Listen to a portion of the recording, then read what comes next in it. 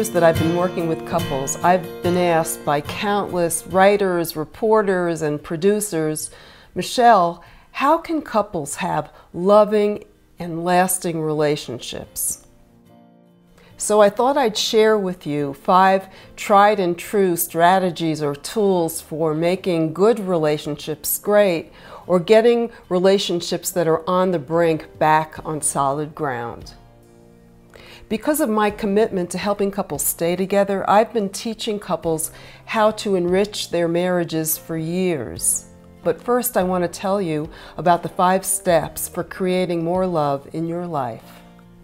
The first step in creating more love in your life is to practice something that I call real giving. You see, people tend to give or show love in their lives in the way they like to receive it, but that's not real giving. Real giving is when you give to your partner the things your partner wants and needs, whether you understand it or not, whether you like it or not, whether you agree with it or not. Actually, that's irrelevant. You do it because loving, healthy relationships are built on mutual caretaking. So I want to give you a few examples.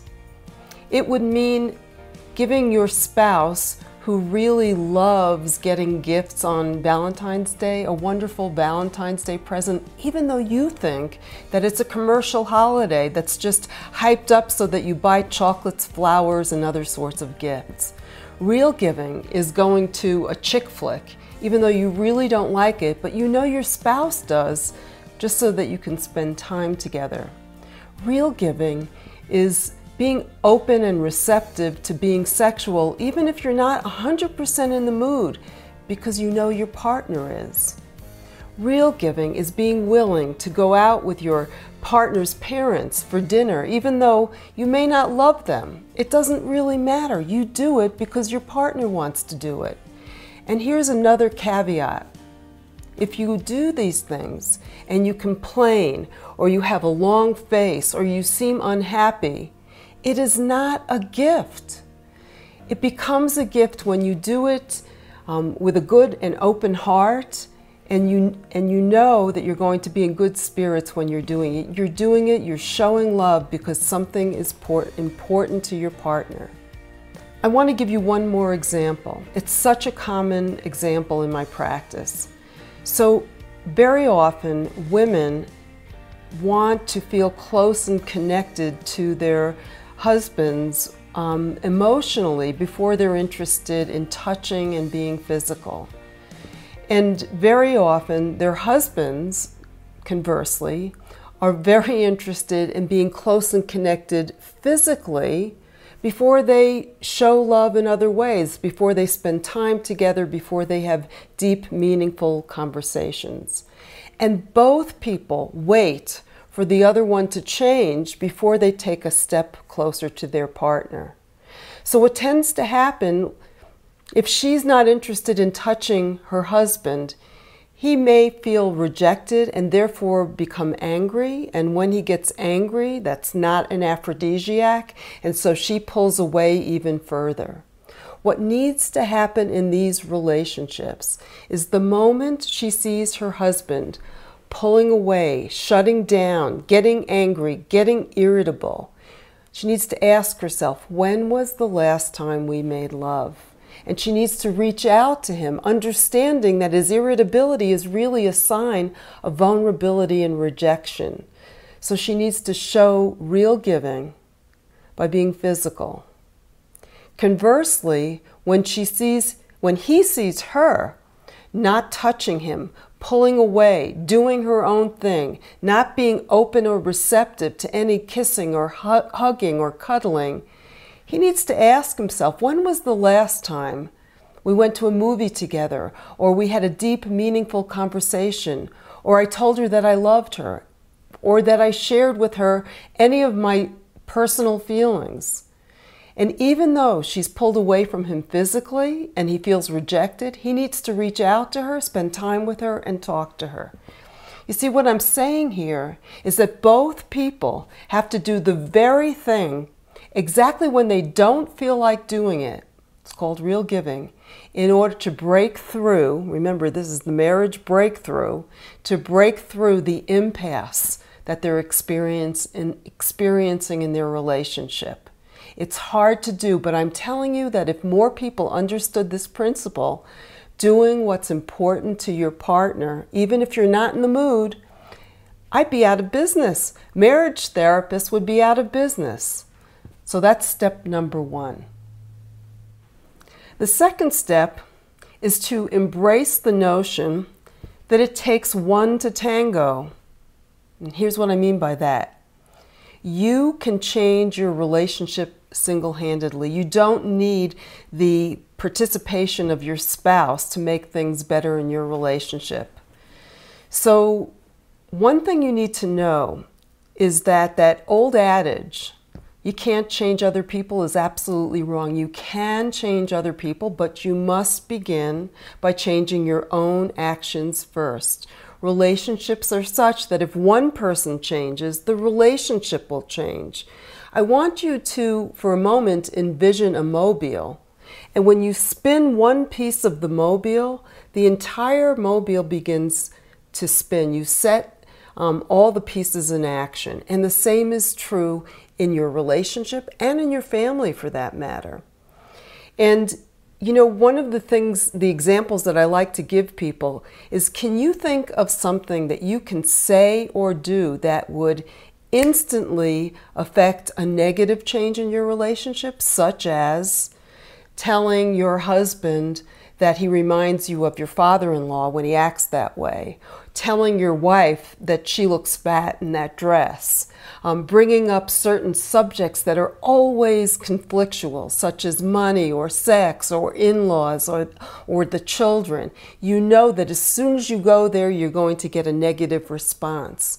You can trigger a negative response. You know that. Well, the same philosophy, the same strategy applies in a positive direction. You can trigger positive responses, positive reactions, because everyone has within him or her positive change buttons. You just have to know how to find them, and then you have to know how to activate them. But you can trigger positive change in your relationship single-handedly, which is great news because it means that you don't have to wait for your spouse to change in order to make things better. You can be proactive. You can make a difference. The third step in creating lasting love is to do more of what works. So what do I mean by this? Look, if you've been with your partner for many years, I am telling you that you have solved thousands and thousands of problems over the course of your marriage. You have many, many times that have gone well or that are going well. But as human beings, we tend to focus on what's not working. And we tend to overlook those very successful times that we have when we're interacting. So often when I'm working with a couple, if they had an argument on Monday morning, and then things are going really well throughout the rest of the week, but they have an argument again on Sunday afternoon. When they come to their next session with me, what they'll be telling me is that they argue all the time because they'll take these 2 points as if they're seamlessly connected, and it feels as if things happen all the time.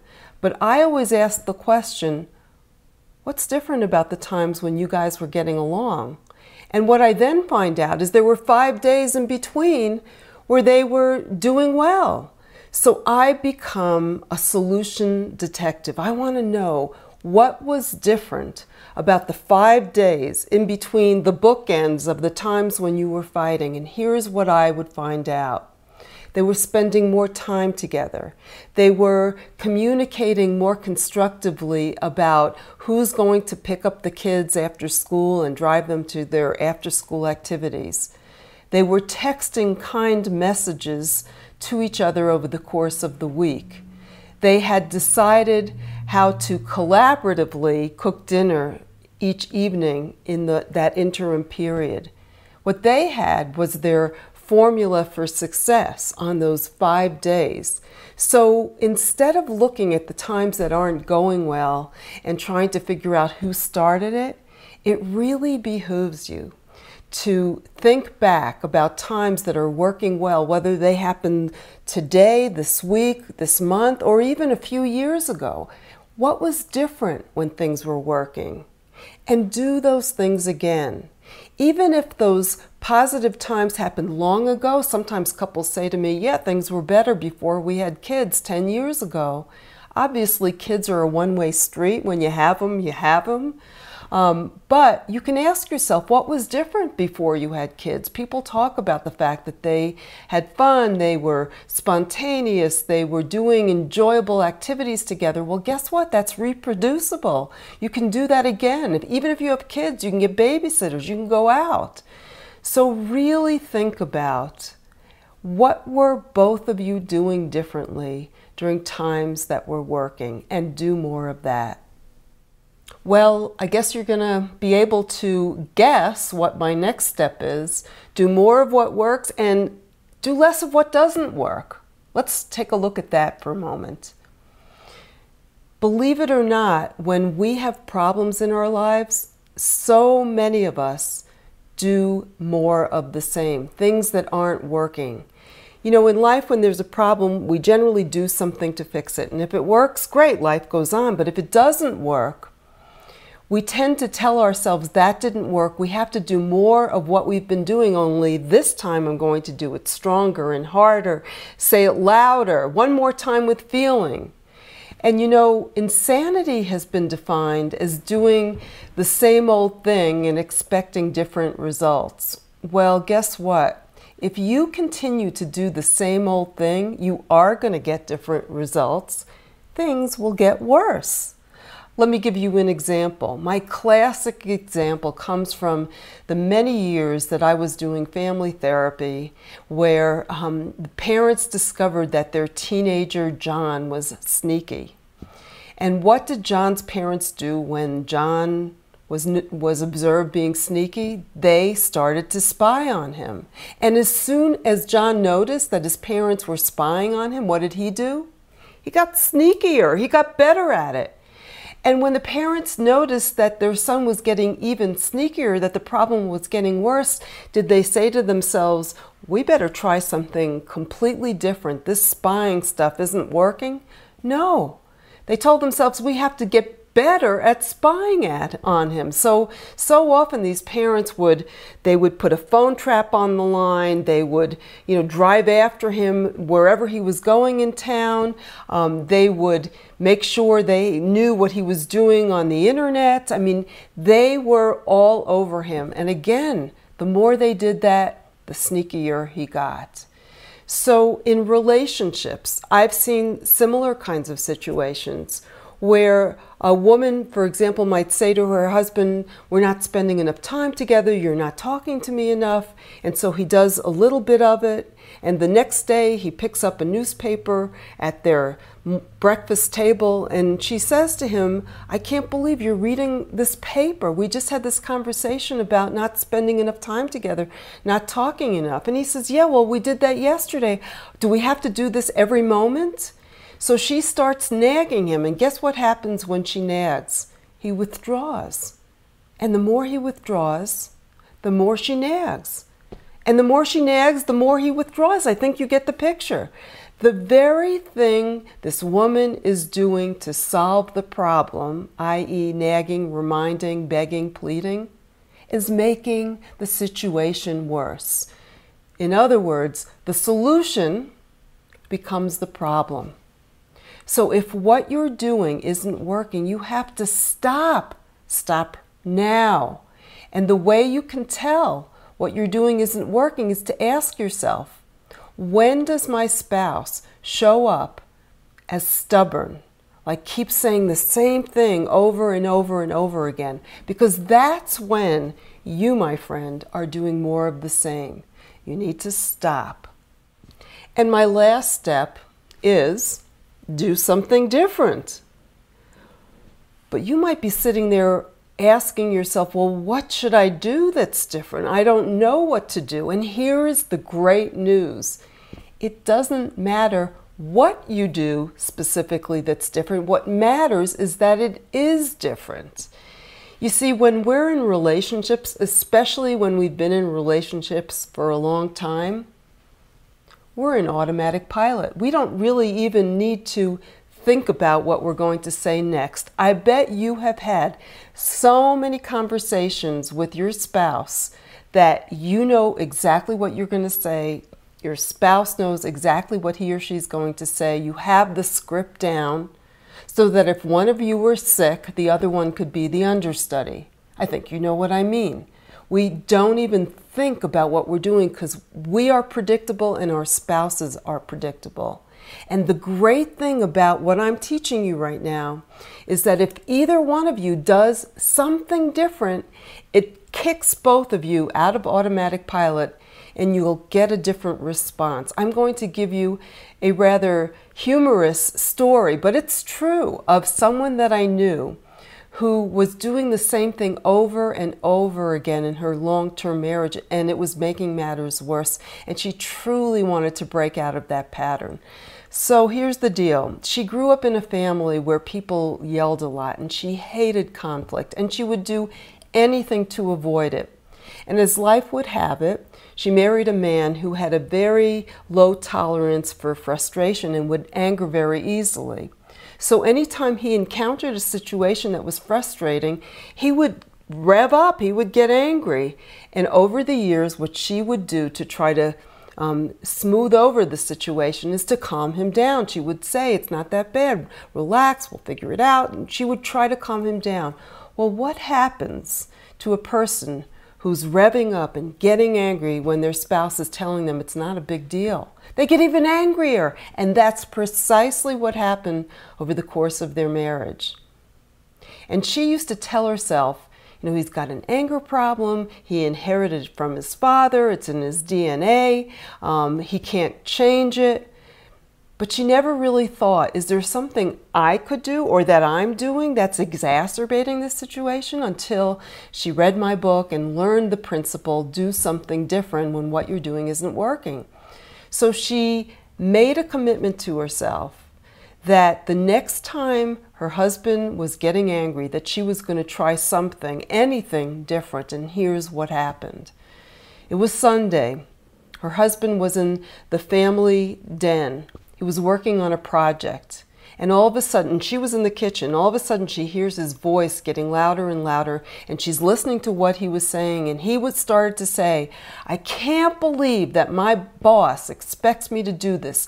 I wasn't at the training. How am I going to figure this out? I cannot believe this is happening. And her first instincts were to rush in the room and to try to get him to settle down. But she remembered the promise that she made to herself. So she marched herself into the family den. He was ranting and raving.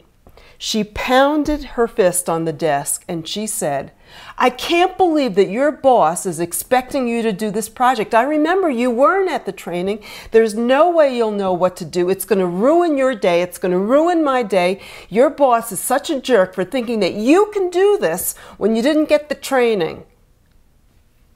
Dead silence. And then he said, settle down, I'll figure it out, it's okay. It was the first time he reacted that way. Did his DNA change? Obviously not. It was the first time she realized that there was something she could do to prompt a new, different, and more productive response in her husband. And I'm not sure that this solved all of their marital problems, but what I can tell you is that it created a sea change in the way that she thought about how empowered she could be in that relationship. And so what I want to tell you is that the next time you find yourself in a slippery slope and you can kind of sense that you're going down that track where it's the same old thing, stop for a moment and ask yourself, what is my goal here? What am I hoping to accomplish? Is what I'm about to say or do going to bring me closer to my goal or push me further away? And if the answer is further away, I don't care how smart you are, I don't care how right you are, do something different. because you will have a better outcome, I promise you. And I have one final suggestion for you. You should definitely watch the Marriage Breakthrough program. It will give you many other creative ideas and tools for making your relationship better, for bringing it back from the brink of divorce. It will truly help you feel like you can find your love again and find your way to connect. And until the next time, keep loving each other.